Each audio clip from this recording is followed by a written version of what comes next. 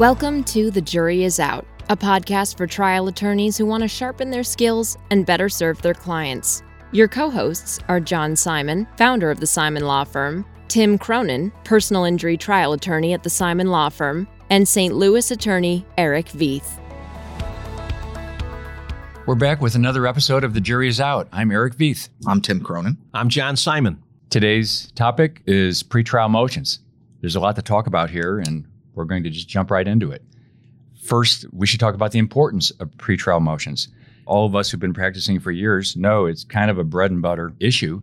We do it all the time, and this gave us an opportunity to stop and think about what we do and why we're doing it.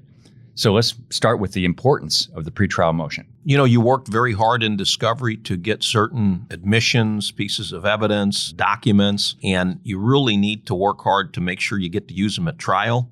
I'm thinking about the feeling of walking back from court after a pretrial, and there are times when you feel very good because you won most of the motions, you got most of the evidence coming in, but there's also times where you're walking back and you're thinking, wow, what happened to my case? And, you know, from each side's perspective, the things that you really need to focus on that you need to keep out because it can distract the jury from everything else you want them to be focusing on. So I think a lot of thought needs to go into pretrial motions. And there's so many times based on people not knowing what's coming in, what's not coming in, you don't even have realistic settlement discussions until everybody figures that stuff out. So you better do the best job that you can during the pretrial and on those motions to put yourself in the best position. Yeah, you really don't know what your case looks like until after the motions are ruled on.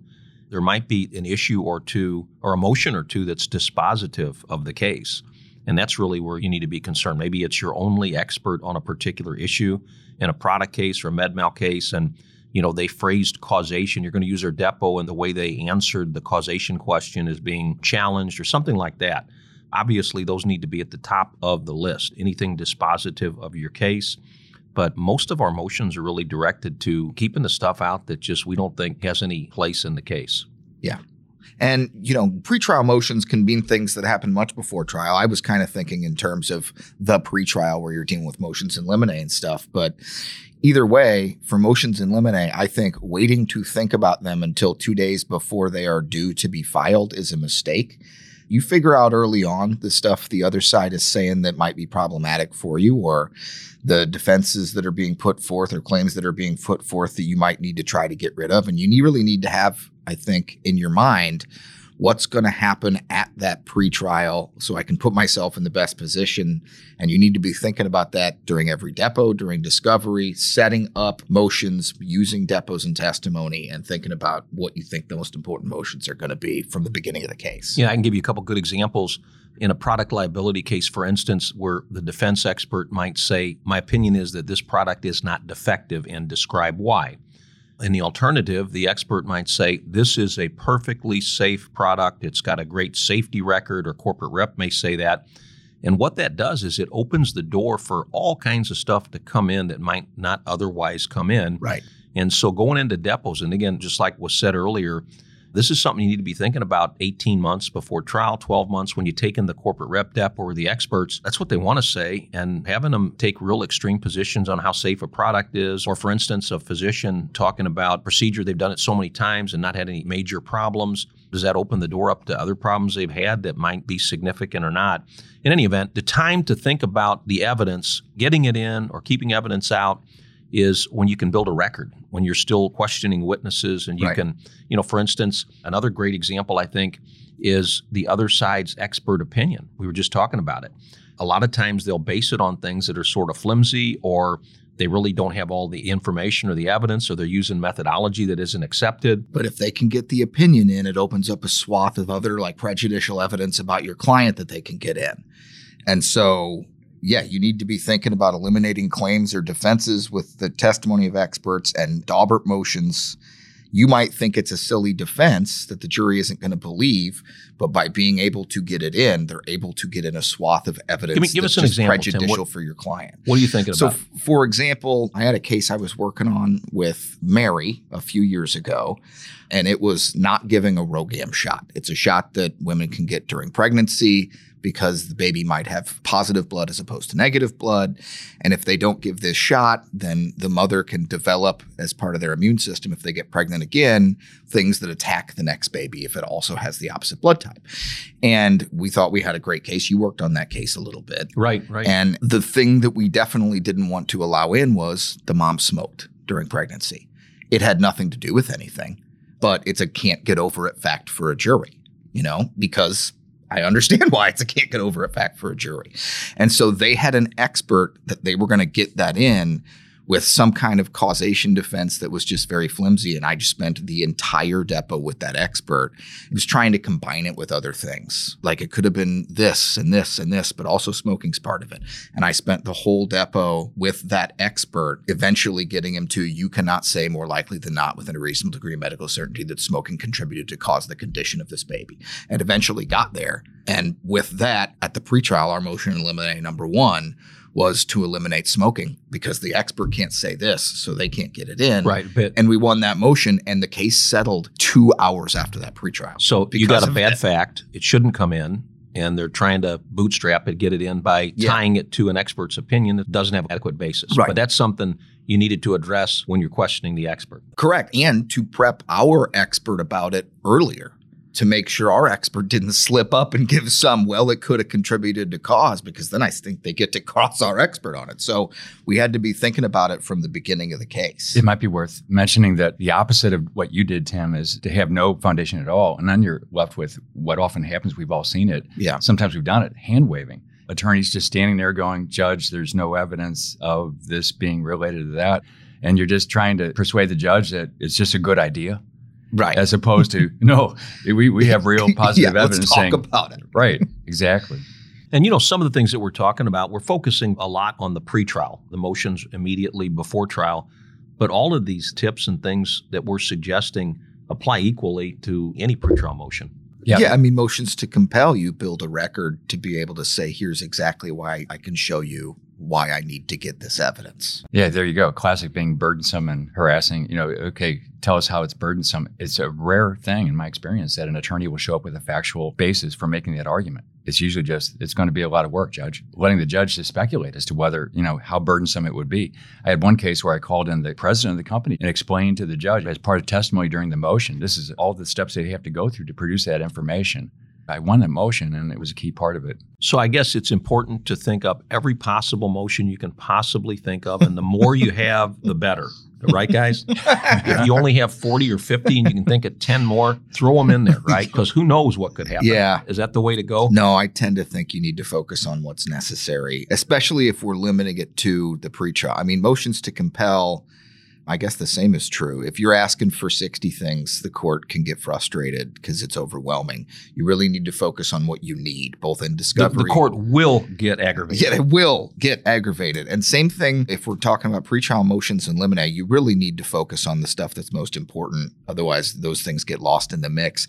And increasingly, I am seeing opposing parties file 60, 70, 80 motions in limine, and it's just a head scratcher. Because how do you think the court cannot be expected to go through it? And they're looking comparatively at, like, Tim filed 5, and they are about very particular evidence, and he can cite to it. And now you guys have 75 that are all like ethereal questions about following the rules without like pointing to specific. You need to focus on what's important. You got to be able to get the judge's attention. Yeah, so that you should win all of them. You shouldn't be filing motions that aren't well taken. So, Eric, let me ask you this. Is it important which motion that you argue first, or the order of the motions? My gut is to go with the primacy effect. Start with your best. Get your credibility established first, because if you start with a weak one, the judge is going to go, oh, I got a bunch of these. Start with your best, get your momentum, and get your credibility. We'll talk probably more about credibility too, but when you bring motions that you win and your opponent is actually fighting you on it, that's a good thing. That's a great beginning. Yeah. George has been on our podcast, George Fitzsimmons, who I let everybody know he's been my mentor for 30 years. I worked with him closely for 10 years, and I remember the first month or so that I was there was a pretrial we had to do in federal court. Didn't know anything about the case. George assigned me the job of preparing our motions and responding to the other side's motions. And I read the file, read the deposition, spent a ton of time on it, and came up with, I think it was 20 15 or 20 motions and responded to the other sides. I put this all together, showed it to George. He signed it, and we filed it. We showed up at the pretrial. Again, this was in federal court. The judge asked us, did the plaintiff have any motions? And George said, none, Your Honor. And we had filed 15 or 20, and I thought, what in the hell's going on here? And then the defense started arguing their motions, and George kept saying, we don't have a problem with that one, Judge. We don't have a problem with that one. And then when they got to number 16 or whatever it was, George really said, mattered? Yeah, the only one that really mattered and was dispositive, George said, well, Your Honor, we have a big problem with that one. None of the motions that I put together, they were things that we could have handled during the course of the trial, and none of them were case dispositive. He did the right thing by not bringing them up. So when it gets time to actually writing your motion, Eric, what kind of advice do you have? I find that the written motion keeps on working for you in case the judge takes the case under advisement. If you don't have a good written motion that punches, like everything you say in that motion is a line drive, you're going to feel really uneasy when the judge goes, I'll think about under that. Advisement. And I'll get back to you. And you're thinking, this is a bad situation. And if you got a good motion, you're feeling great because they'll go back there and they're going to get a good dose of what you just tried to say orally. Yeah. That takes time. I think of the writing process as being putty. You get the first draft down, it's just the beginning. And then you get those titles right, and you get the first sentence right, and then you make sure the first sentence leads into the second sentence, and so on and so forth, and get to it in the sense that everything that doesn't move you forward is actually moving you backwards. The way I see it, there's no neutral sentences in your brief. Either they're moving you forward or they're hurting you. So that takes time, and a lot of people don't have time, and it's a big problem for a lot of folks trying to get things done during the day that they want to get the motion out, and they don't have the time to hone it and get it really shining. Yeah. But get rid of everything that doesn't help you. And give the court every single thing it needs so it knows every single thing you are saying is supportable by the case law, by statutes, by depo testimony. I see so often on important motions, especially motions in limine, because people are rushing when we're getting ready for trial. We have a million things we're dealing with, where there'll be 2 paragraphs about what the facts and evidence are without a citation. And you're going, you better bring that to the pretrial when you're arguing it. The judge goes, can you show me that this is true? So you should probably attach it, everything the court might need to know what you're saying is accurate and to decide that motion in your favor. Attach it and bring it with you to the argument so that if the judge goes, prove to me what you just said is true, you want to be able to immediately go, here it is, highlight, tab, boom. And it's hard to do for some of us some of the time because we know the case really well. And for a judge on a complicated motion, they may be drinking out of a fire hydrant where it's their eyes glaze over if you're not helping them. And you want to just feed them one thing necessary at a time and make sure it's all available. It's like, if you're sending astronauts to the moon, you got to make sure everything's in that spacecraft. And I think that's the same thing. When you give the judge that motion and you're saying, in this deposition, one of the witnesses said X, Y, Z, attach that or quote it with a citation. And I don't attach entire depositions typically. I attach the cover page and the specific pages that I referenced. So the court can immediately go and look at it. When I'm filing a motion, I know what the other side's argument is going to be. I make it a point to get to it fairly quickly, that I'm acknowledging, obviously I want to make my main points first, but how much time do you spend or do you wait for a reply brief when you know what the other side's going to be saying and you think you can already deal with it and eliminate it before the court reads the other side's response? All the time. It's often the first thing I do. Yeah. Just talk about my opponent is going to say these 3 things. And this is I a chance. anticipate they will argue X, and here is why that is not a valid argument. And this is a chance for you to, get even more credibility. Like we keep talking about credibility as we should all through these podcasts. And this is a chance for you to say, I expect my opponent to argue these 3 points, and then don't just say them. Say them really well. Say them better than they can. There's a term, you ever heard the term, it's called steel man? It's the opposite of straw man. A straw man attack is where you make it a weak version of your opponent's argument, and then you knock it down because you misstated it so badly. Yeah. Or you made it a weak version. There's an opposite term that I've learned in recent years called steel manning. Make sure you say it really well, and then you say, here's why I win despite the fact that they made these arguments. And if you can't do that, maybe you shouldn't be arguing that motion. Right. Right. I agree with you. Eric, you talked about drinking out of a fire hydrant. You got to remember, you're in front of the judge, and she's got 20 other cases going and maybe had a docket with other things on it that day. You know your case way better than most judges will because you've researched the heck out of every issue. You've lived with those issues. You know the facts better, even know the law better in a lot of instances because you've drafted a brief on it.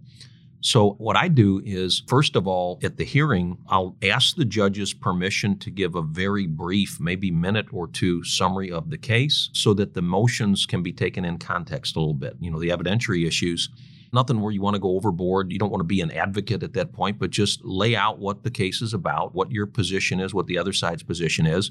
The other generally, you're framing the case for the court so that they can consider arguments in context. Absolutely. Right? And I also, talk about helping the court. Every time I will have a binder with the motions in them, tabbed. I'll have any cases that are relevant attached, highlighted versions of the cases.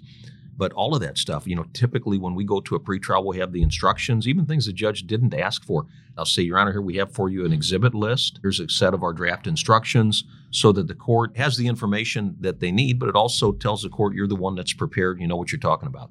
I teach pretrial advocacy, and I know, John, you teach trial advocacy, but it's fun to watch the students when you have simulated motions, and I'm the judge, and I say, okay, I'm going to call the case, Smith versus Jones, and they look at each other.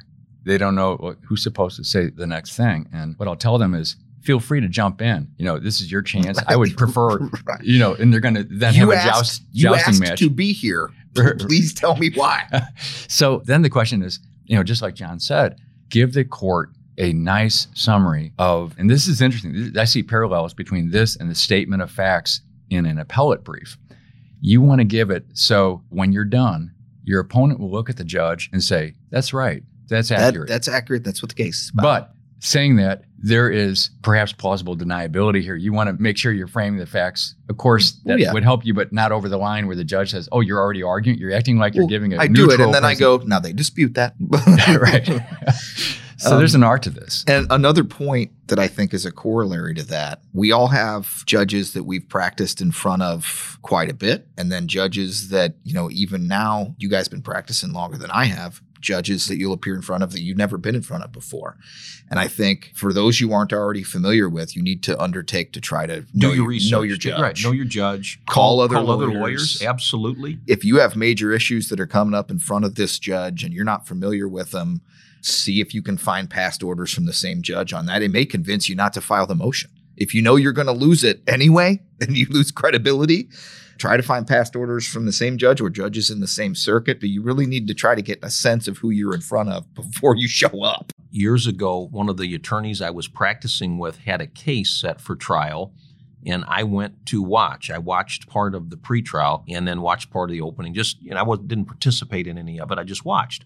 Watching the judge and how the judge ruled on things, it was almost like if it was your motion, you lost it. If you were asking for something, you didn't get it. He didn't deny it completely, but he's like, well, you can take that with the case. Why are you bringing that up? And really gave the attorney a hard time for, number one, filing motions that didn't need to be filed, but mostly just filing motions, and it just seemed like your better response would be to we'll just try the case. We'll just try the case. I'm ready. But it was really to the point where it was almost whoever's motion it was, he was denying it. And so I happened to have a case about 5 or 6 months later, a trial in front of that very judge. And of course, I had motions in limine. I was prepared to argue them. But, based on what I had seen, I decided none of them were earth-shattering, case dispositive, and they could all be brought up during the case. So we get to the pretrial, and the other side, big firm here in St. Louis, and again, they had 30, 40 motions. I had none. I had no motions. And the first thing the judge said is, well, what do we have, for the plaintiff? I said, we don't have any motions, Your Honor. We're here for trial. And then the other side, of course, went painstakingly through all of these motions, continuing to lose one after another, after another, to the point where we took a break, and the attorney on the other side, who I knew very well, was like, did I do something wrong or whatever? And I just scratched my head and said, I have no idea. I don't know what's going on. But we ended up settling the case. But the whole point is, know your audience.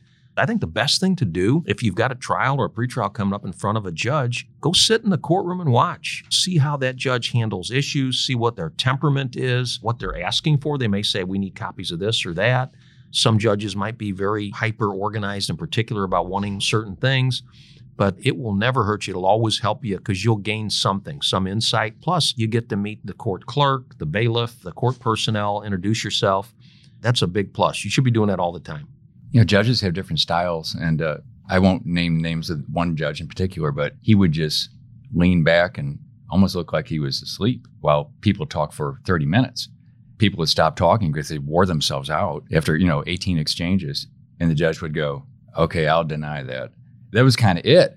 And on the other extreme, we have a judge here, Judge Durker, who had a docket where people would go in unsuspecting sometimes, I think, and they would start arguing their motion, and he would hit them with a laser beam question about, tell me how this case, the Smith versus Jones case, he would have read applies everything and every case cited and found cases you didn't cite. That's right. He's very prepared. 40 seconds into the motion, it's over because they didn't know their case. I mean, and some people just go up and they wing it, and it's not the way to practice law. You got to be prepared. But what was interesting is that the worst attack came from the judge, not your opponent. In fact, like you said, Tim, he would mention cases that neither attorneys would have. And that's good to know before you go in.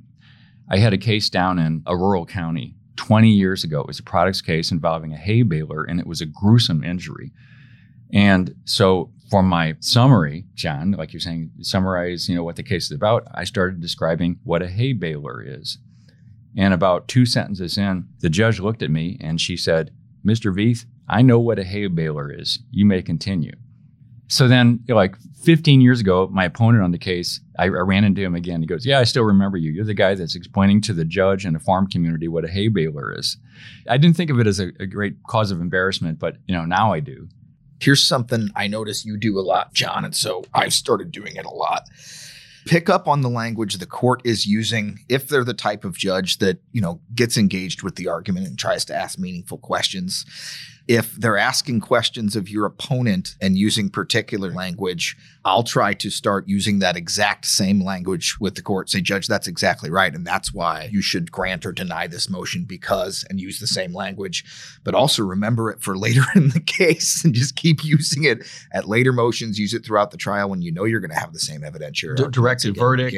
Right. All of it. Over and over again. Just copy the exact language that the judge used. Yeah. And you know what? As everybody knows, these aren't final rulings. These are preliminary rulings. You still need to object during the course of the trial. And, if the judge has argued your point for you, make sure you make the judge's argument right back to her. Yeah. I have increasingly noticed what I find frustrating, but I think courts are finding frustrating. If we're talking about pretrial motions in limine are supposed to be about evidence, not like vague concepts. And increasingly, I'm starting to see sometimes 30, sometimes 40, sometimes 75 motions in limine filed against me by a single party. And they're generic, exclude hearsay without referencing, okay, is there a particular hearsay statement that is in the evidence that you think should be excluded? Because it may have a different purpose, so it's not hearsay. It may be an exception to hearsay, or essentially follow the rules of procedure. And I just think that's not a very good idea for people to do. The court already knows it's going to follow the rules, and you're overwhelming the court with things that aren't time to go through and are not meaningful things. I think you need to focus on evidence you want to exclude, things the court can actually make a meaningful ruling about. Right. There's no context. Correct. And you really can't make a ruling on many of these motions when they're not in context. So that concludes today's episode about pretrial motions. We'll be back with more, part 2 of pretrial motions on a future episode. This is Eric Veith. I'm Tim Cronin. I'm John Simon. We'll see you next time. The Jury is Out is brought to you by the Simon Law Firm. Share your thoughts with John, Tim, and Eric at comments@thejuryisout.law. Subscribe today because the best lawyers never stop learning.